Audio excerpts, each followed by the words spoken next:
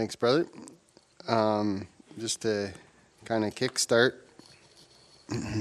I've asked one of our sisters to do the reading out loud for us so that we can read this passage together corporately. So if you just want to get your Bibles ready and get into 1 Peter chapter 4, give you a bit of a notice about that. And just while you're turning there, just so we can all follow along as Chantel reads, I'll just kind of give you a bit of an idea for what the night looks like. A bunch of us have met and prayed over this series of spiritual gifts. We've talked about how we could effectively communicate this to one another and encourage one another and see this be really practical. And so I'm just going to lay out kind of what is before me today, and hopefully that'll be helpful for you. I'd like to sort of look at about, I guess I'll call it 14 things. It's really 7 things that I see in the chapter, in those 11 verses, and I've just, in order to help me process the information, I like to use either alliteration or spelling words or just something that helps it stick in my head. And so I have some points that I'll start with the same letter, just because that helps me. For some of you, you might roll your eyes, but that's fine. We all have different gifts and abilities, and that's how the Lord helps me to process. And so we'll just kind of go through the chapter, the verses that we're going to read, and I'll just sort of lead us through that. I got some slides in a slide deck here that we can try and run through. And then recognizing that there's quite a few people that would really like to be here and aren't, I just want to let you know that we're going to, I think, try and record the sessions.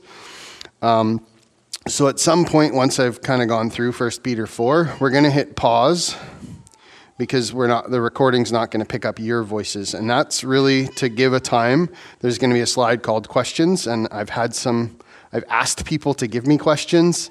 And so I've got a few questions on the slide, and we would like this to be an interactive discussion time. And then once we're about 20 minutes or so from the end, whether that's 8 o'clock or sooner if it looks like the conversation has gotten quiet, then I've got just sort of a wrap of some examples in the Bible, and hopefully a sort of sending us out into the week with a real practical application of what we've talked about. So that's sort of the agenda, I guess, if you could call it that. And so you know what to expect. A little bit of me talking, hopefully a whole bunch of all of us talking, and then a little bit of me talking at the end. That's kind of what and prayerfully, I sure hope that it's not me you hear, but the Lord. So at this point, I'm going to ask Chantel in her excellent reader voice to read out 1 Peter chapter 4 for us from verse 1 to verse 11, please. Amen. Thank you, Chantel. Just before I start, I'm just going to pray as well. Father, just struck again by the multifaceted grace that you pour out, that each of us is gifted differently, that each of us is somehow made in your image, and yet we reflect the fact that you are just such an awesome God. None of us can accurately portray just how great you are. Just thinking of the different gifts, even just thinking of those who pretty much immediately volunteered to work with the kids as soon as they saw the need, and just recognizing that that's a sacrifice on their part, and yet a joy in serving you. And I marvel, Lord, at how you equip and you give people a desire to serve you, and then you enable them to do that, and then you reward them for doing that. You're an awesome God. You're an amazing God, and I pray that everything that's said tonight would testify to that and would point to the person of your Son, the Lord Jesus Christ, as an example of what living a Spirit-filled, Spirit-led life looks like, what it looks like to constantly be in communion with the Father, to constantly be in right relationship with the Father. Your Son is the best example for that. I pray that this would be a time that would be, encouraging, equipping, exhorting, whatever we need, Lord. There's a variety of needs here. I just pray that you, in your multifaceted grace, would meet all of them. And I believe that you can and would delight to do so. So I just commit our time here to you in the name of your Son, the Lord Jesus Christ. Amen.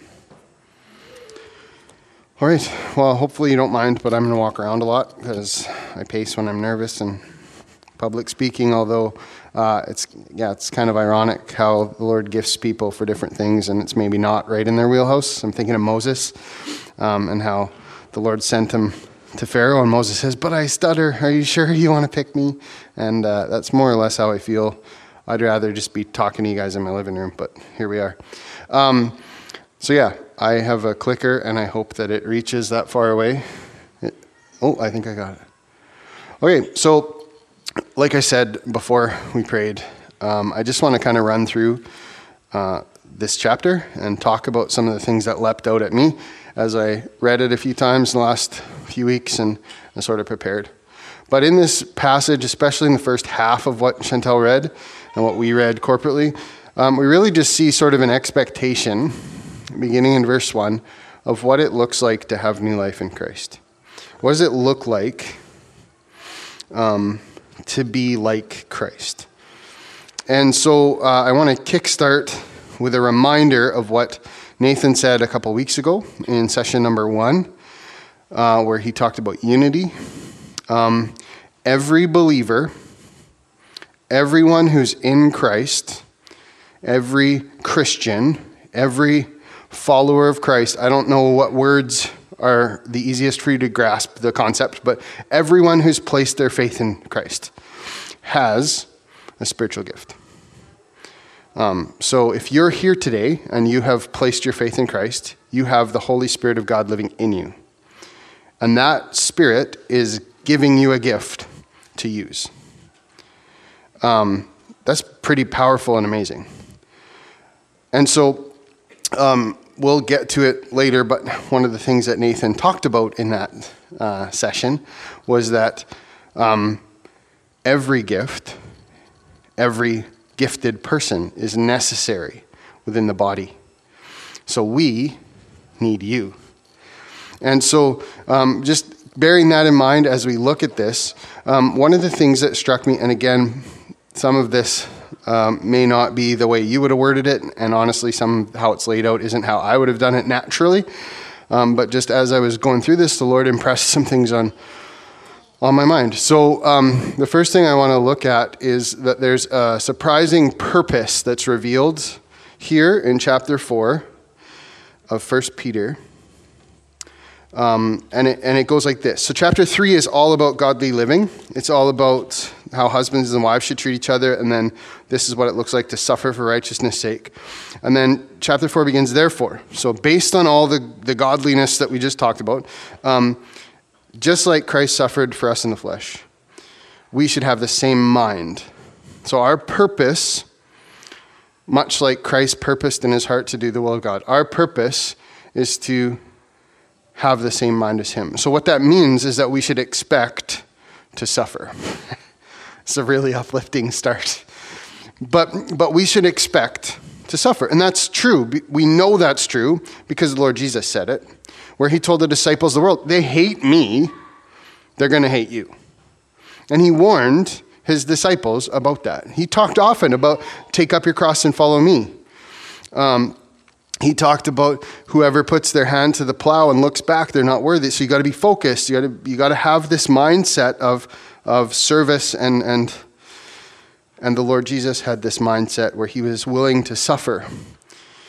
And so there's this purpose that we find in the first few verses. It talks about how for this cause in verse 6. So for what cause? Well, because we're going to have to give account. Everyone's going to have to give account for their actions. And so because of that, the gospel was preached. And so there's a purpose that we find to be Christ-like. To suffer in a Christ-like way. So this is a surprising purpose because when I think of spiritual gift, I don't automatically think of suffering. I think, oh, gift, that's a good thing. That's nice. We like having a gift. Maybe you don't like getting gifts, but most people like receiving a gift. And we don't automatically associate that with suffering. And yet, this chapter is telling us that with new life and with a gift from God comes suffering. Why is that? Well, it's because the world has different desires than we do. And our desires will change as we follow Christ. And so there's a list there of desires. It talks about lasciviousness, lusts, drunkenness, revelings, banquetings, and abominable idolatries. Talks about speaking evil, the excess of riot. That's all King James language, but you heard the list as our sister read it. So the prior course of behavior, the previous set of actions that we followed after, that's not our set of actions anymore. And so we stand with Christ in suffering, and his suffering is in stark contrast to these desires, which were all about me, me, me, me, me. That's what this whole list is. I want that. I want to have fun. I want this. I want that. That's this lifestyle.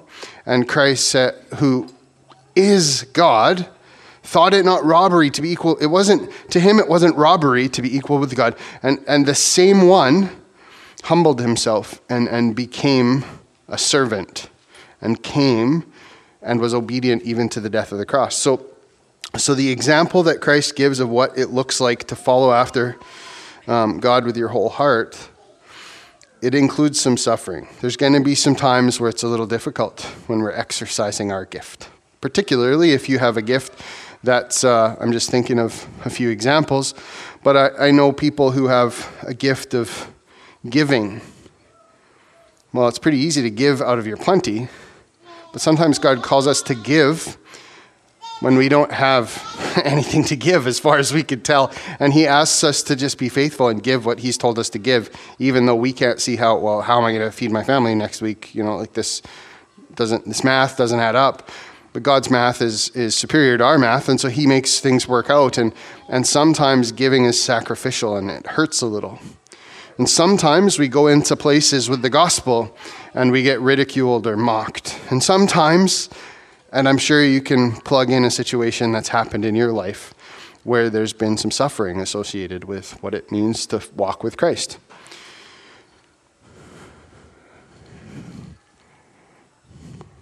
There we go.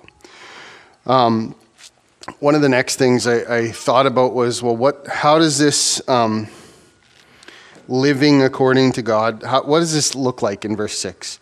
How does this operate in us as believers? How do we best use our gift? What's the operating system we're using? And so it's a spirit life. It's a different kind of life. We've lived naturally in the flesh as people, and back in the beginning, God formed man of the dust of the ground, and he breathed into his nostrils, and man became a living soul. And that man, Adam, sinned. And so everybody who was born after Adam was born in sin. And so we're headed on this trajectory where the spirit that rules our lives is our own spirit. And it's a spirit of me, me, me. And we see the fruit of that. This kind of living that we're being called to here in 1 Peter 4, this is what Peter's talking about. Godly living is a living that is a different spirit. It's God's spirit put in us, and it produces a totally different kind of fruit. And that's spiritual fruit. And you can think of Galatians 5 or other places where it talks about love, joy, peace, patience, those kinds of good things coming out as being an example of that fruit. It's also a life of direction. So it's being led by the Spirit rather than chasing after our own flesh and doing what we want to do kind of thing. So this spirit life leads to a change in behavior from being me-pleasing stuff to being self-sacrificing, self-giving types of actions. So it's agape is the Greek word for love, and it's one of the Greek words for love, and it's the word for a love that is unconditional.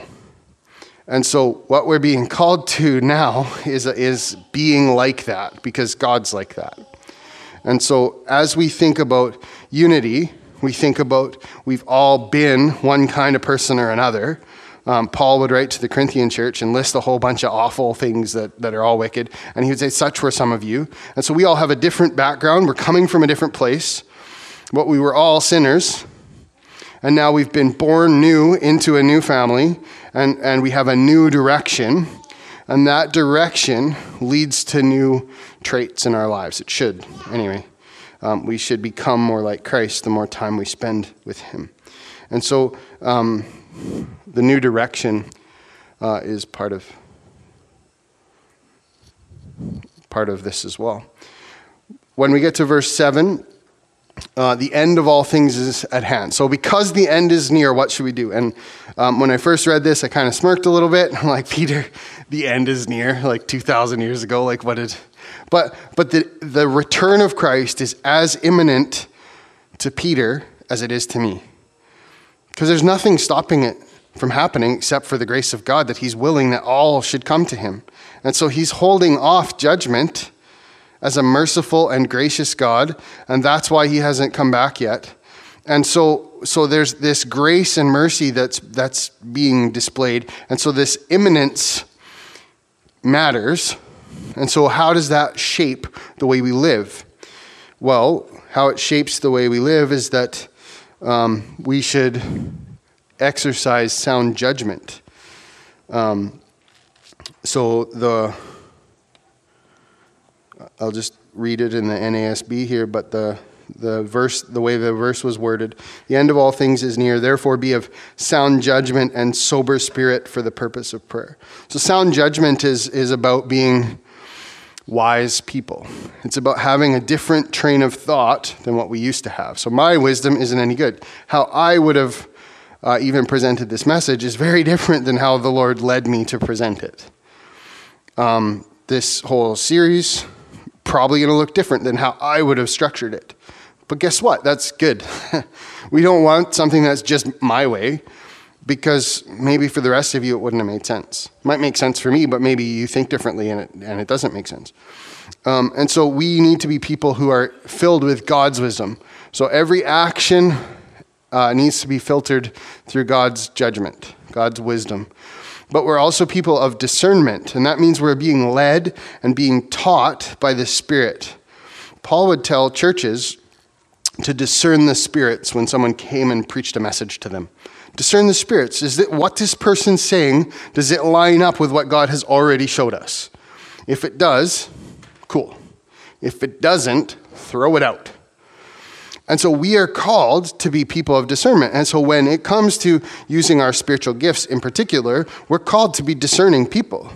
If I'm saying, I'm going to use this gift, and it's not to honor and glorify God, man, what does discernment tell us? Discernment tells us that we should probably not do that thing, because that's not what God's spiritual gift to us is for. God's spiritual gift to us honors and glorifies him, and it builds up the church. So we're called to be people of sound judgment and discernment.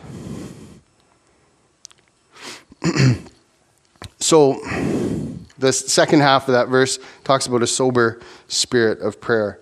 And so I just want to add another pillar as we're laying the foundation here. We've had 2 pillars already. We talked a couple weeks ago, and these are on the Assiniboine Bible Church podcast. On Spotify and Apple, right? Yeah. So if you're listening to my voice from the future, hello. But the rest of you are here, and if you're missing something I say or whatever, feel free to go check that out later. Mark's been doing an awesome job of getting those posted relatively quickly. Like I said, we have a bunch of people that want to hear what we're covering. But the pillars that we had 3 weeks ago, I guess, Nathan talked about unity. Last week, I wasn't here, so I don't know what Josh talked about, but I think it was love. And I'm just kidding. I heard the podcast, so I know that our brother saw the beauty of the woman who broke open the alabaster box of ointment and offered it up to the Lord and poured it on him. And just the beauty in loving the Lord. And so spiritual gifts are offered out of desire to have unity within the body. They're used in love for one another, but they're also to be used with prayer, I would suggest from this passage. So a sober spirit, when you and I think of the word sober, we probably think of not drunk or something like that. But the word sober, actually, it's talking about an alertness or a watchfulness.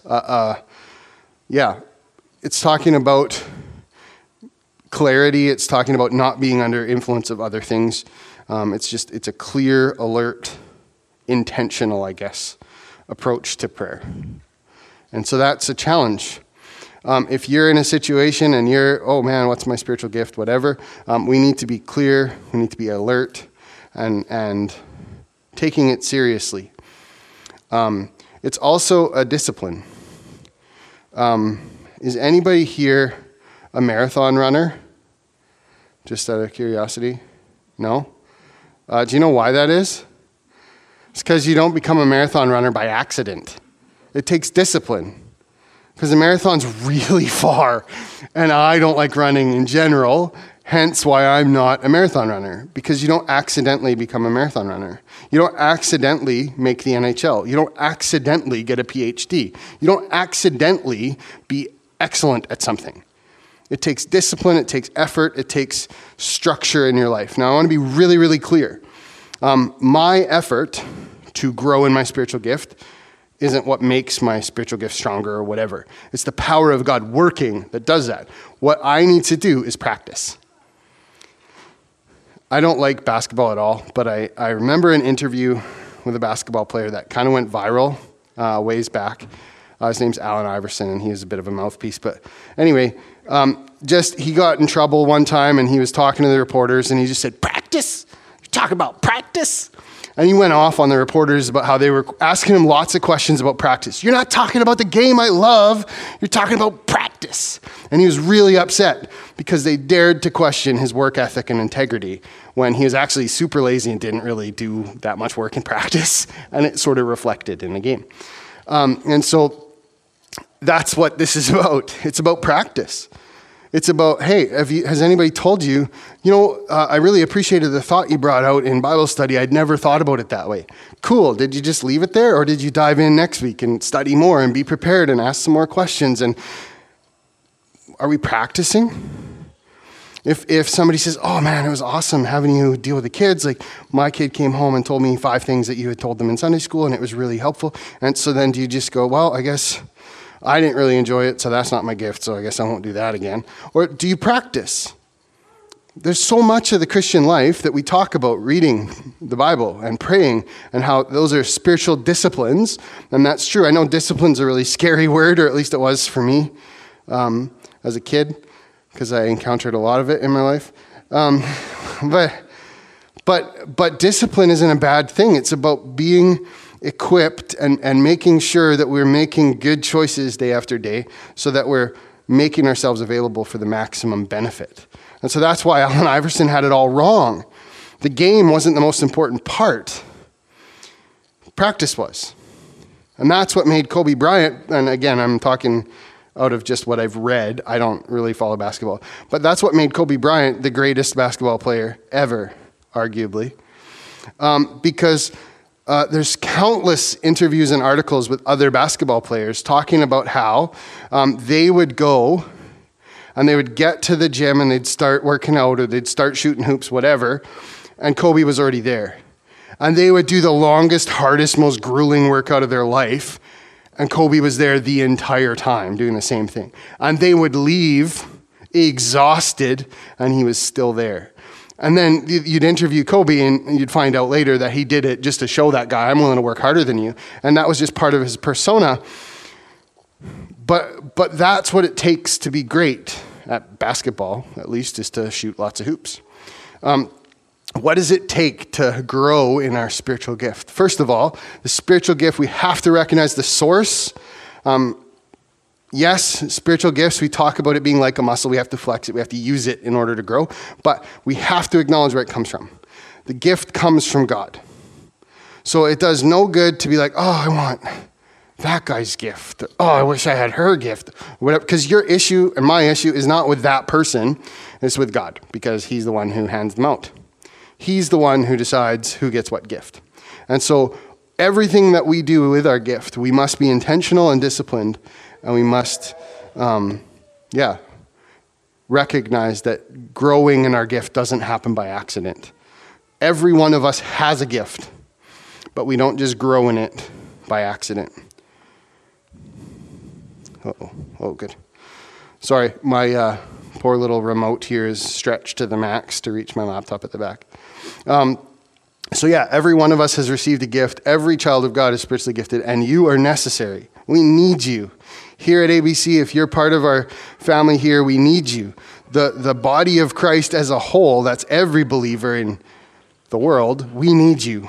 What I find really, really fascinating is that God has chosen, I want to word this carefully, God has chosen to entrust us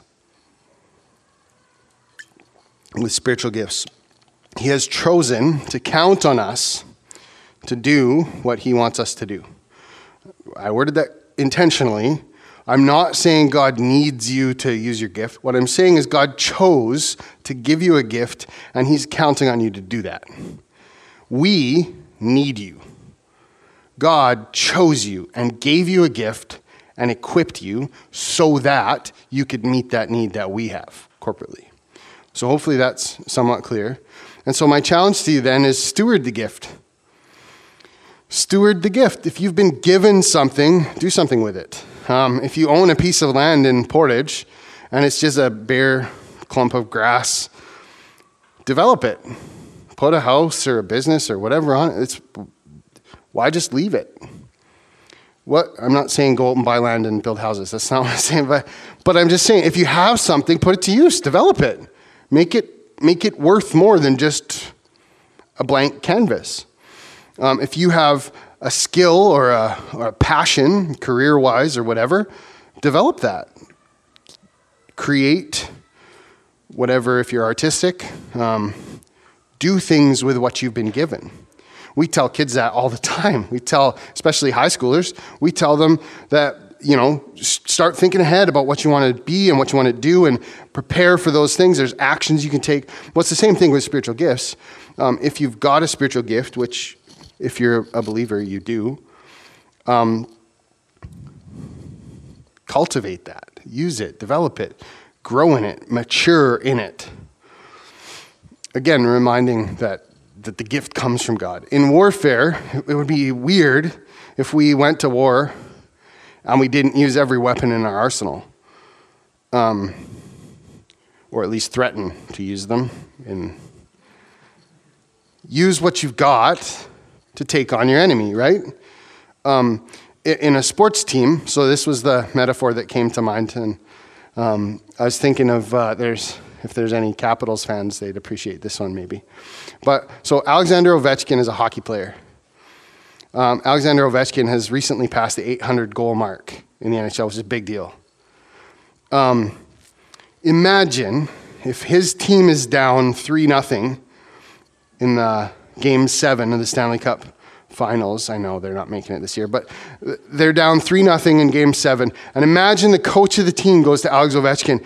We can't handle another goal against. If we get scored on again, like the statistics are in, anybody who's down 4-0 in a Game 7, guaranteed to lose unless they're playing the Leafs.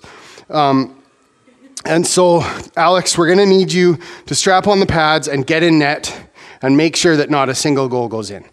What a stupid idea. Here's a guy who's got one thing that he's really good at, and that's shooting the puck at the opposing team's net.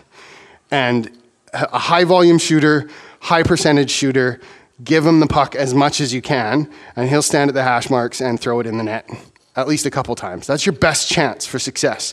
How stupid would we be if we knew that there were gifted people in our body and we actively discouraged them from using their gifts? That would be crazy. And sports teams, that would be crazy. And in war, that would be crazy. Why would you have fighter jets and drive them down the highway? Like, that would be dumb. We wouldn't do that. So what I want to encourage you in is whatever your gift is, we need you. There's a spot on the team. Aaron mentioned that we've been on this train for a couple years now. There's a spot on the team for you, and we need you in your gift. We need people of all kinds of gifts. And I'm really excited over the last couple of years to have watched and been part of your lives and seen gift growing in people. And to see what that looks like when people are in the right spot on the team and they're thriving and they're serving God and others. And it's really, really exciting. And so we want to steward the gift that's in ourselves, but as a church, we want to deploy people well. And we want to give you opportunities to be successful. So that's why if you've been here at all for the last 2 years, you've heard us talk about, hey, we have opportunities in kids ministry. Hey, we need people who can play instruments and want to help lead worship and celebrate the awesomeness of God together. Hey, we have opportunities at Youth for Christ. Come and partner with us in a work of getting the gospel out into the community and discipling these kids. There's so many opportunities that we're trying to make you aware of. It doesn't mean that I expect you, and I'm just going to pick on one person. It doesn't mean that we expect you, Josh, to go to all of those things and meet all of those needs. Not by any stretch. What we want to do is provide opportunities so if you don't know what your gift is, you can find out so that you can be a good steward and you can be deployed with your gift for our benefit. Oh yeah, I got to point that way. So now we're getting to kind of the end of my talk through 1 Peter 4. So hopefully you're getting questions ready in your mind in about 2 slides. But Peter breaks down gifts into 2 different categories. There are many ways that you can break down gifts. There's 4 key passages that kind of list spiritual gifts. This is the shortest one. That's why I picked it, because I tend to be long-winded in general, and so I picked one with 2 gifts in that way, or 2 types of gifts. And so the first one Peter covers is speaking gifts. So yeah, like I said, there's a bunch of lists in the Bible. This one really just kind of, all the other lists kind of fit into one of these 2 categories, generally speaking. And so the first one that he talks about is speaking gifts. So teaching, exhorting, word of wisdom, word of knowledge, prophecy, tongues, those are all speaking gifts. We're not going to get too carried away tonight with an explanation of all the gifts. Hopefully that comes throughout the series here. But so there's a whole bunch of speaking gifts, and maybe you can think of others. And those are what he's talking about first. And so he talks about how as the oracles of God. That made me think of deliberate words. I don't know if you have really studied any kind of mythology or anything like that, but if you've ever heard the word oracle, when I hear it, I think of like Greek mystic ladies who communed with the spirits or whatever, talked to the gods, and then shared the prophecies with the people. That's what I think of when I hear of the word oracle. If you haven't had the classical Greek education I have, that's fantastic.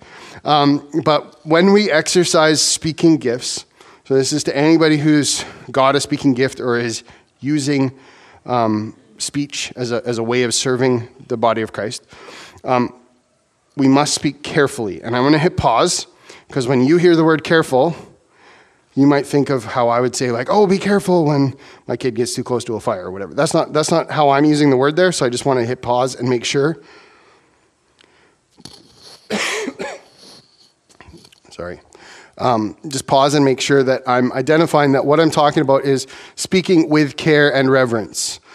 When I say careful, I mean being people who choose our words, being deliberate in what we say. And the reason for that is that we are speaking on God's behalf to his people. And so that's a serious business.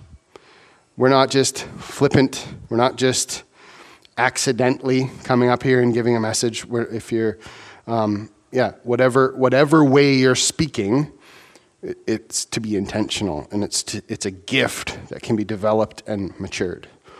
That doesn't mean that you can't ever use your speaking gift until you've mastered it, because like I just said before, you can't get proficient at something unless you practice. So those of us who have speaking gifts recognize that that's a big deal, and we need to be deliberate in our speech. So those of you that don't have speaking gifts, you're like, whew, off the hook. Not so much, but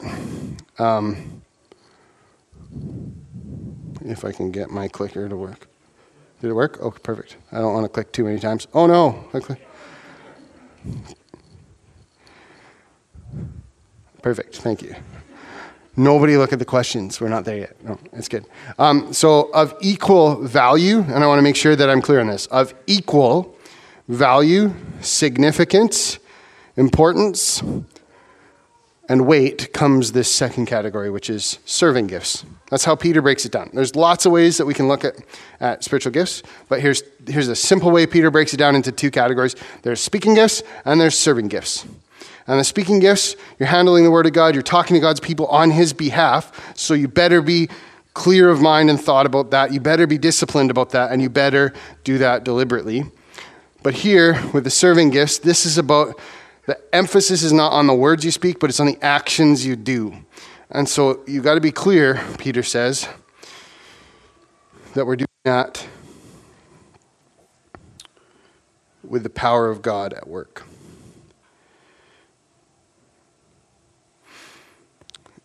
Whoever serves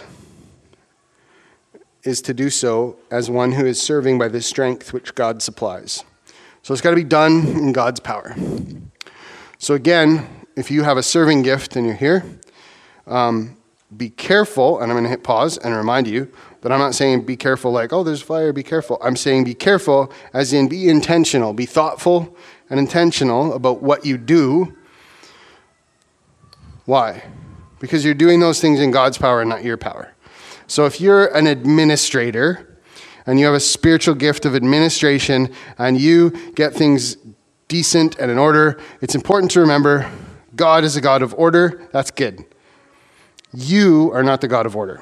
So if we're in a role where we're organizing things for a ministry or the church or whatever, it's important that we recognize that we're doing that in God's power and not our own power.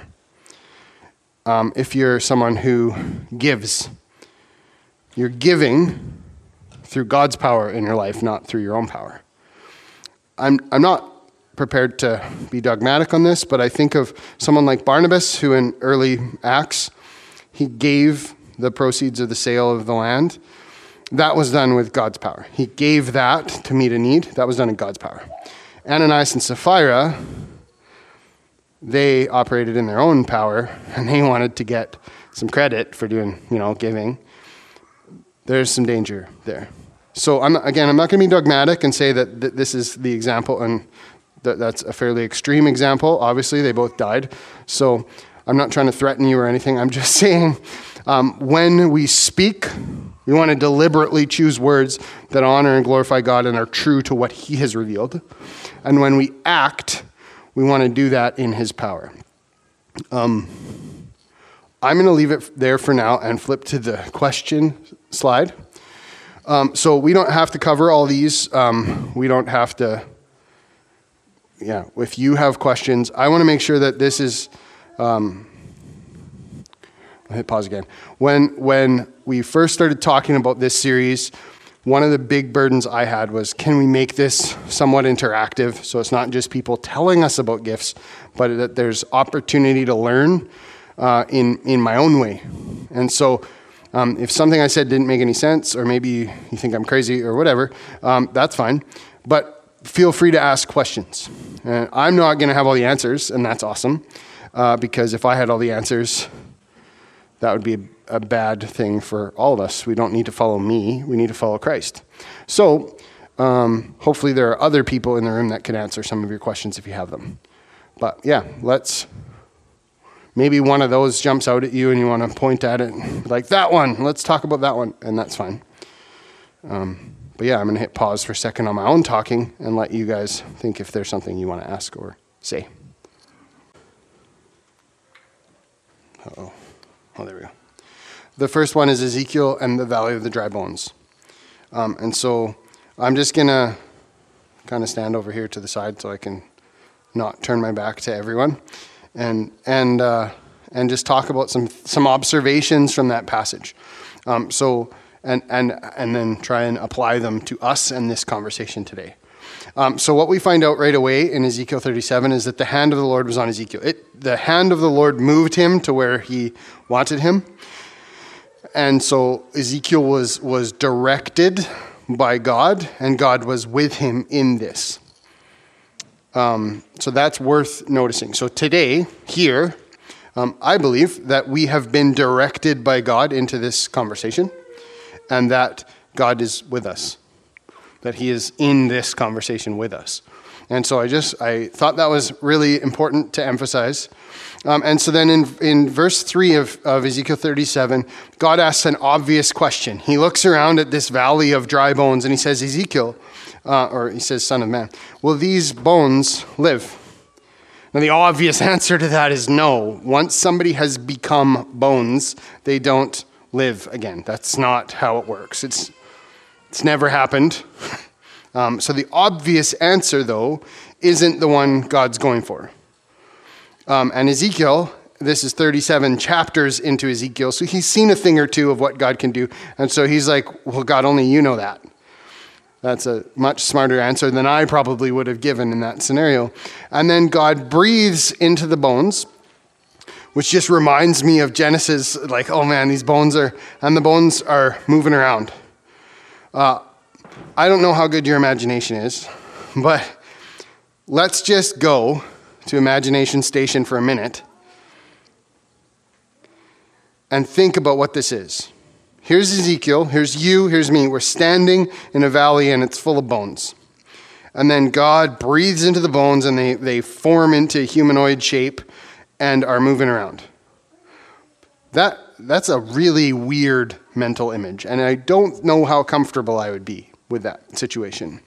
But then what happens is that sinews and muscles start developing on these bones, and then skin covers that, and there's action associated. So God makes alive something that was dead, or makes to move something that was dead, covers it in muscle, sinew, and skin, not just breath in bones. And then he gives a prophecy to Ezekiel about something that's going to happen. And he says that there are going to be dead people come out of the graves. There's going to be a day when dead people are going to come out of the graves. We can look forward to a future day, but I think that's talking about Christ. That's the day of resurrection. There's dead people come out of the graves when the Lord died on the cross. And the Spirit of God is put in people. Now that word choice is really fascinating, because through most of the Old Testament, what you find is that the Spirit of God was on someone. God tells Ezekiel, I'm going to put my Spirit in people on that day. And so there's a day to look ahead to when the Spirit of God is in people, and we're in that day. If you are a believer in the Lord Jesus Christ, this Holy Spirit of God is in you, and you're empowered through him. And so we're not just dry bones. Uh-oh. Did my battery die? Oh, that was weird. It just went black for a second, or I had a mini stroke. I don't know.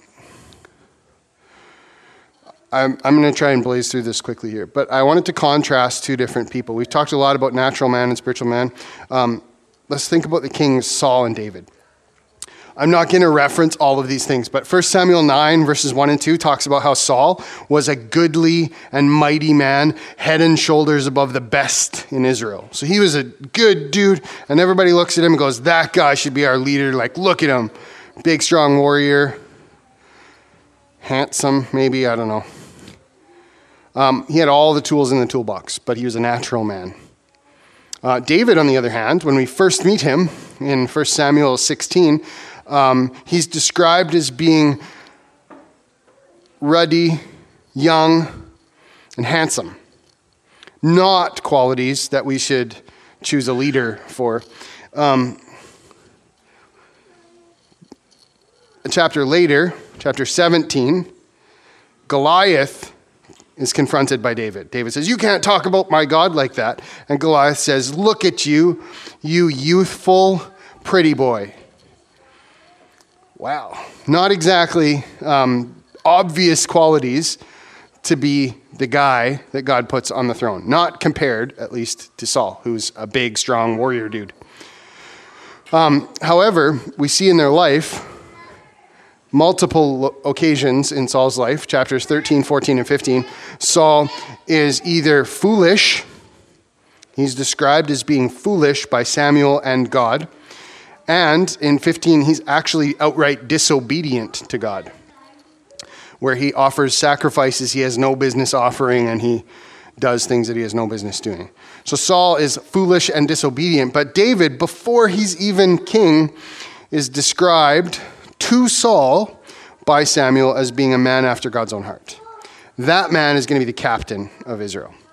And we find out in Acts 13:22, which we just went through a month or so ago in our Bible study, that Paul, talking about David, says, David, who is described as a man after God's own heart. So we know that that's who, it's obvious from the context of 1 Samuel, but in case we're not clear, he's later named as being a man after the Lord's heart. So one king is foolish and disobedient, the other is someone after the Lord's heart.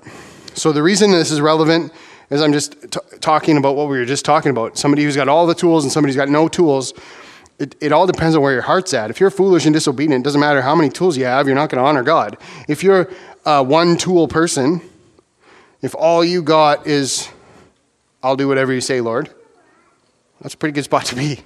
The Lord's going to use you because he used David. The heartbreaking part in Saul's life, in 1 Samuel 15:35, right after Saul has offered sacrifices and not killed all the stuff he was supposed to kill, all the livestock, it talks about how Samuel left him. And so Samuel's the prophet. Samuel's the one who's speaking for God. Samuel left him and never saw him again as long as he lived. So the messenger from God no longer comes to Saul. The next chapter, we find out that God himself left Saul, and he was tormented by an evil spirit. That's the end of Saul. And then that happens for years. But 1 Samuel 23, there's enemies camped in a place, and David prays to the Lord on multiple occasions, Lord, what do I do? David practiced hearing the Lord. And so he says, Lord, what do I do? Do I go and attack? Are they going to betray me? Should I go and attack? God said, go. I'm going to give the enemies over to you. And so he goes and he conquers. Then he hears word of the army coming and he says, Lord, what do I do? Are they going to come and are these guys going to betray me? And God says, yep, you better get out of there. And so he goes and leaves the area. And so David practiced hearing the Lord. The final thing is a New Testament thing, and this is a parable of the Lord Jesus. So, I want to be careful with this one because I don't want to directly say that this is about spiritual gifts. But I want to take some application from it. So the story in Matthew 25, and the reason I've put all the chapter and verses on everything is so that you can double check that what I'm saying is actually in the Bible, because you should discern the spirits. If what I'm saying is honoring to God, and if what I'm saying matches with Scripture, then that's a good thing. If it doesn't, please come tell me, because I don't want to be that guy. What's happening in the story that Jesus tells here is that a master is going away, and so he has 3 servants, and according to their abilities, he gives one servant 5 talents, one servant 2 talents, and one servant 1 talent.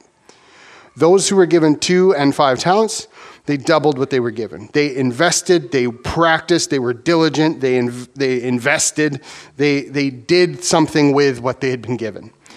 The one with 1 talent did nothing. They buried it. They didn't even put it in the bank so it could collect interest. They just buried it. And so this isn't an exact parallel to God's Holy Spirit giving us gifts. I want to be clear about that because the end of that passage talks about how the one talent guy gets cast out and what he had was given to others. But it offers an interesting question for us. Are we going to use what God has given us, or are we going to waste it? God has given each believer in Christ a gift, a spiritual gift. You also have talents and abilities and personality and all that stuff. You also have all those things. But we're talking about in this series spiritual gifts. God has given you at least one. If you're a believer in Christ, you have one for sure. Maybe you have 2, maybe you have 5, I don't know. But you got at least one, because everybody gets one. And it's for building up the body. And so you have a choice, and I have a choice. What are we going to do with that? Are we going to use it? Are we going to grow in it?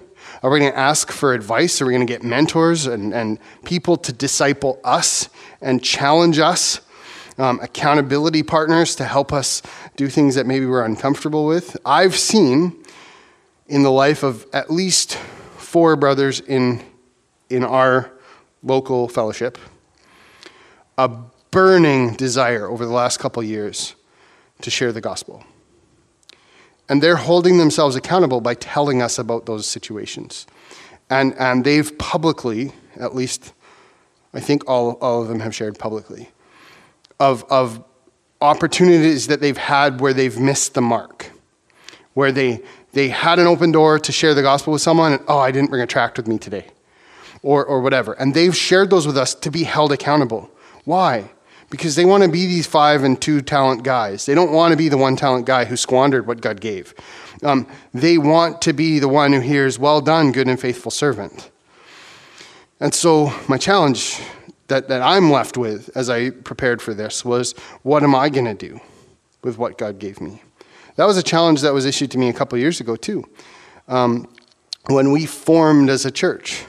And I was asked to fill in a capacity within the church. And I got to be honest with you guys, I still don't feel qualified for the role that I was asked to fill in. I don't feel qualified. But what I do know is that multiple people in my life have affirmed gifting, and it would be foolish of me to neglect that gifting. And I'm not saying I'm really good at it or anything. What I'm saying is I need to keep practicing that. I need to put my money where my mouth is, and I need to do what I've just said and all this stuff. I need to be someone who's disciplined and deliberate.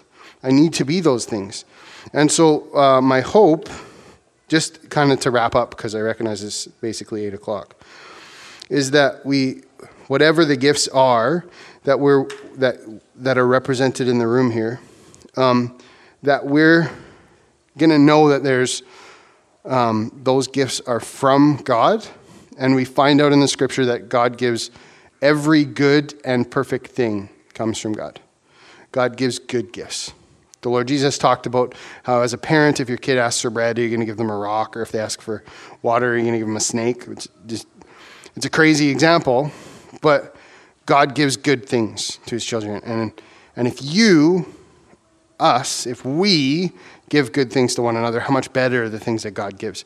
And so God gives, and we can't outgive him.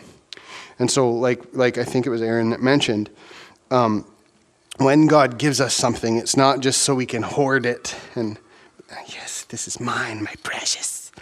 We're not doing that. It's not Lord of the Rings. We're not Gollum holding on tightly to this precious thing. No, it's supposed to be something that we give freely to one another, and so that we all benefit and all grow and all become mature followers of Christ.